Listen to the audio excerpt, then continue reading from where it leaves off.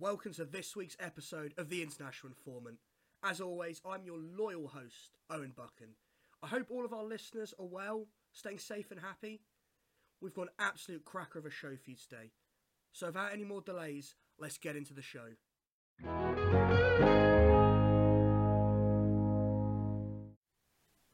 Firstly, in Asia, Tajikistan and Kyrgyzstan have announced a ceasefire. This comes off the back of several border clashes earlier last week, which saw deaths on both sides. This conflict has arisen from border disputes between the two nations, but this has intensified over access to water. It is unknown how long the ceasefire will last for. Next, a Russian invasion of Ukraine is looking ever more likely. Global tensions are high, with Russia amassing 100,000 troops on its border with Ukraine, showing no signs of backing down. A frightened Ukraine has been reaching out to Europe and the US for help. In response, NATO nations have been sending armed forces to bolster Ukraine's defences. Despite the threat of imminent invasion, Ukraine has insisted on calmer rhetoric. Elsewhere in Europe, a last-minute agreement was able to prevent a naval clash off the Irish coast. The Russian Navy's plan to carry out a live-fire exercise southwest of Ireland, much to the protest of local Irish fishermen. The Russian naval exercise is outside of Ireland's territorial waters, but within its exclusive economic zone.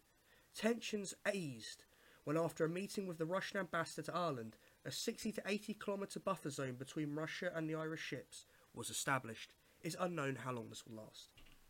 Over in North America, Mexico has been ranked the deadliest country for journalists. This comes after a slew of murders, with 7 media workers killed last year and 1 killed just in the last month. A US-based Committee to Protect Journalists estimates that 95% of murders of journalists in Mexico remain unsolved.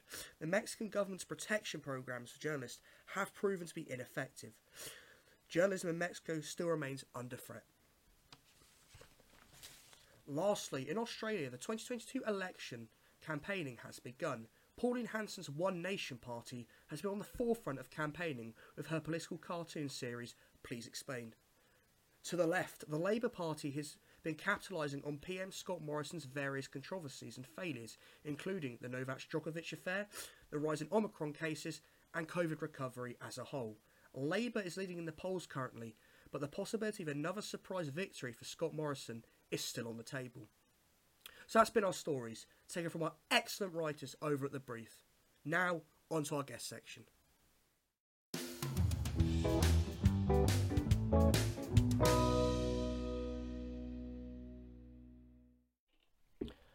So, now on to today's guest. He's been a part of YGA since the start, writing for our international extravaganza last summer. He's a common writer for The Brief, and he's always a friendly face at our social events. I will say I don't politically agree with the guy, but he's a good friend nonetheless. So if you just introduce yourself, please, and say what you're here to talk about. Hi. I'm Frank Roberts. I'm a third-year politics student, and I'm here to talk about Burkina Faso and the recent coup in that country, and also the wider implications for Western Africa and indeed Africa as a whole. So yeah, looking forward to it.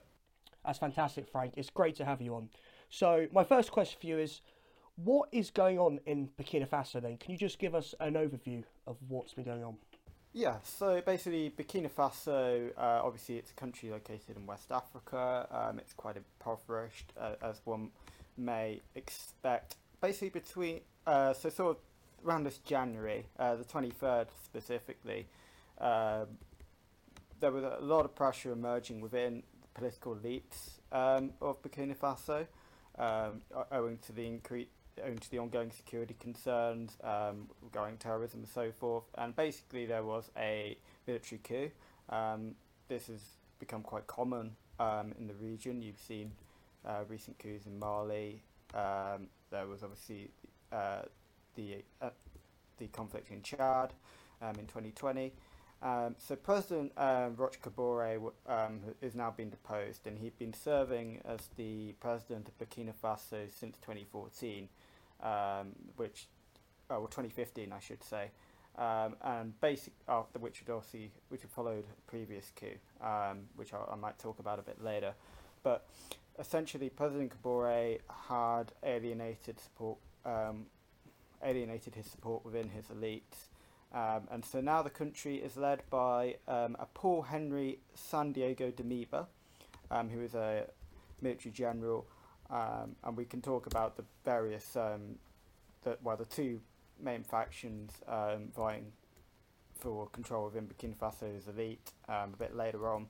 But essentially, the country is now being expelled from the African Union. It's been expelled from ECOWAS, which is the regional group for Western African countries, and essentially there is a lot of concern that obviously the Burkina Faso may not hold elections. The constitution was reinstituted on the 31st of January, and they have pledged to hold elections that will be, I think the quote is, satisfactory to all, but the exact timeline is still unclear.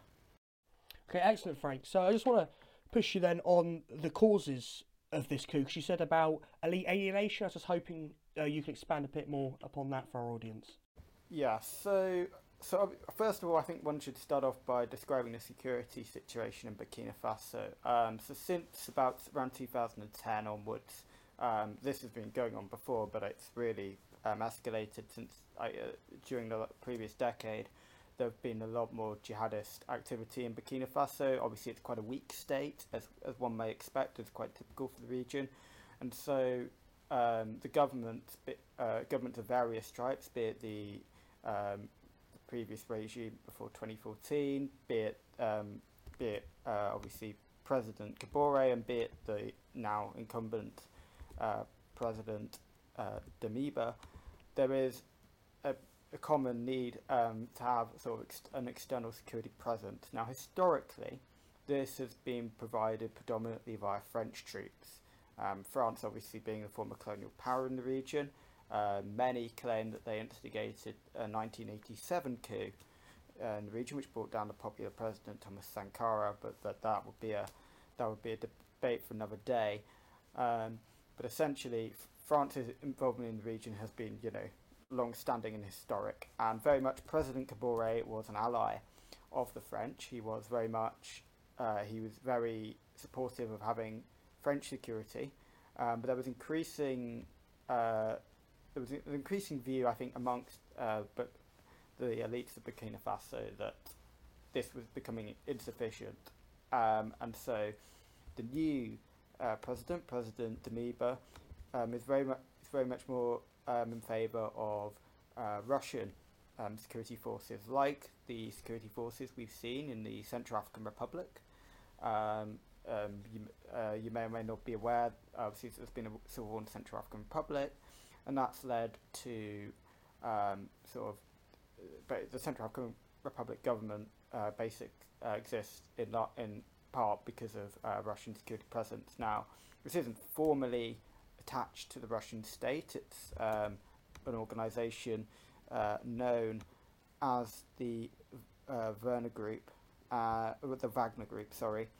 But obviously, there have been reports that they are quite closely linked to the Russian government, and that's basically that's the main conflict, the security crisis. That is, the clashes between the various ethnic groups in Burkina Faso are quite bitter. And the security concerns were so pronounced in Burkina Faso that in March 2020, and this is before the pandemic, this is like very early March, like first week of March, so this is before you can say the pandemic really affected this, 2,500 schools were closed, and that equates to about 350,000 pupils, Burkina Faso being a very young country. So this just highlights the extent of the security crisis. Effectively, Damiba is making a bet that Russian involvement will give them a much greater chance of re-establishing some control in areas of the country which, they had limited control. And the clashes are really bitter. I mean, both sides have committed various atrocities throughout the last decade, and there's no suggestion that that's going to stop. But it's a question of, can the government strengthen their position with Russian ties rather than French ones? And there's lots of there's lots of reasons to do colonialism. Why there is increasing hostility towards France. Okay, Frank, so my last question for you is, what has been the aftermath of this coup? What lies in the future of Burkina Faso now? Obviously, it's difficult to say. I mean, I suppose the first point to make is internally. The coup seems to have been received quite with a decent degree of popular support. There've been, again, as I was saying just before, the French involvement was always a contentious issue, particularly because of what happened with former President Thomas Sankara. But also, the broader implications for Africa could be quite pronounced. We've already seen over the last few months a series of coup d'etat attempts and successful ones in Mali. Obviously, we've heard about what's happened in Chad, and basically other states in the region are quite worried about what's going on. I think it was on Tuesday, there was an attempted coup d'etat, a failed attempt, it must be stressed, in Guinea-Bissau, a country also in the region, and the foreign minister of Niger was particularly alarmed about the increased proliferation of coups, such as those in Mali or in Guinea, because they think they might well be next. A lot of fragile states in the region are worried that these coups are becoming an inspiration to other leaders. So obviously, they've been expelled from the African Union as a consequence. That's become almost the norm for these West African coups. Obviously, Mali have been excluded, and Mali they've gone further because more time has elapsed since the coup and no elections have been held. If Burkina Faso were to hold elections promptly, they would probably be reinstated to most of these institutions. But as we've seen with the instance of Mali, that's far from a given, and it's very difficult to hold elections in Burkina Faso. It's all well and good to say, well, elections need to be held, but the last elections in 2020, it was impossible to hold any representative polling in several areas of the country because those areas aren't controlled by the government.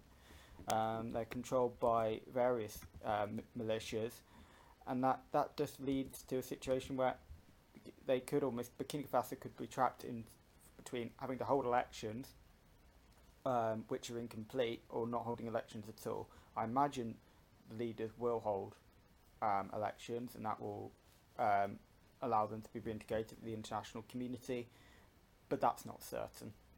It's too early to tell. The reinstitution of the constitution, well, that wasn't intended to rhyme, but it does.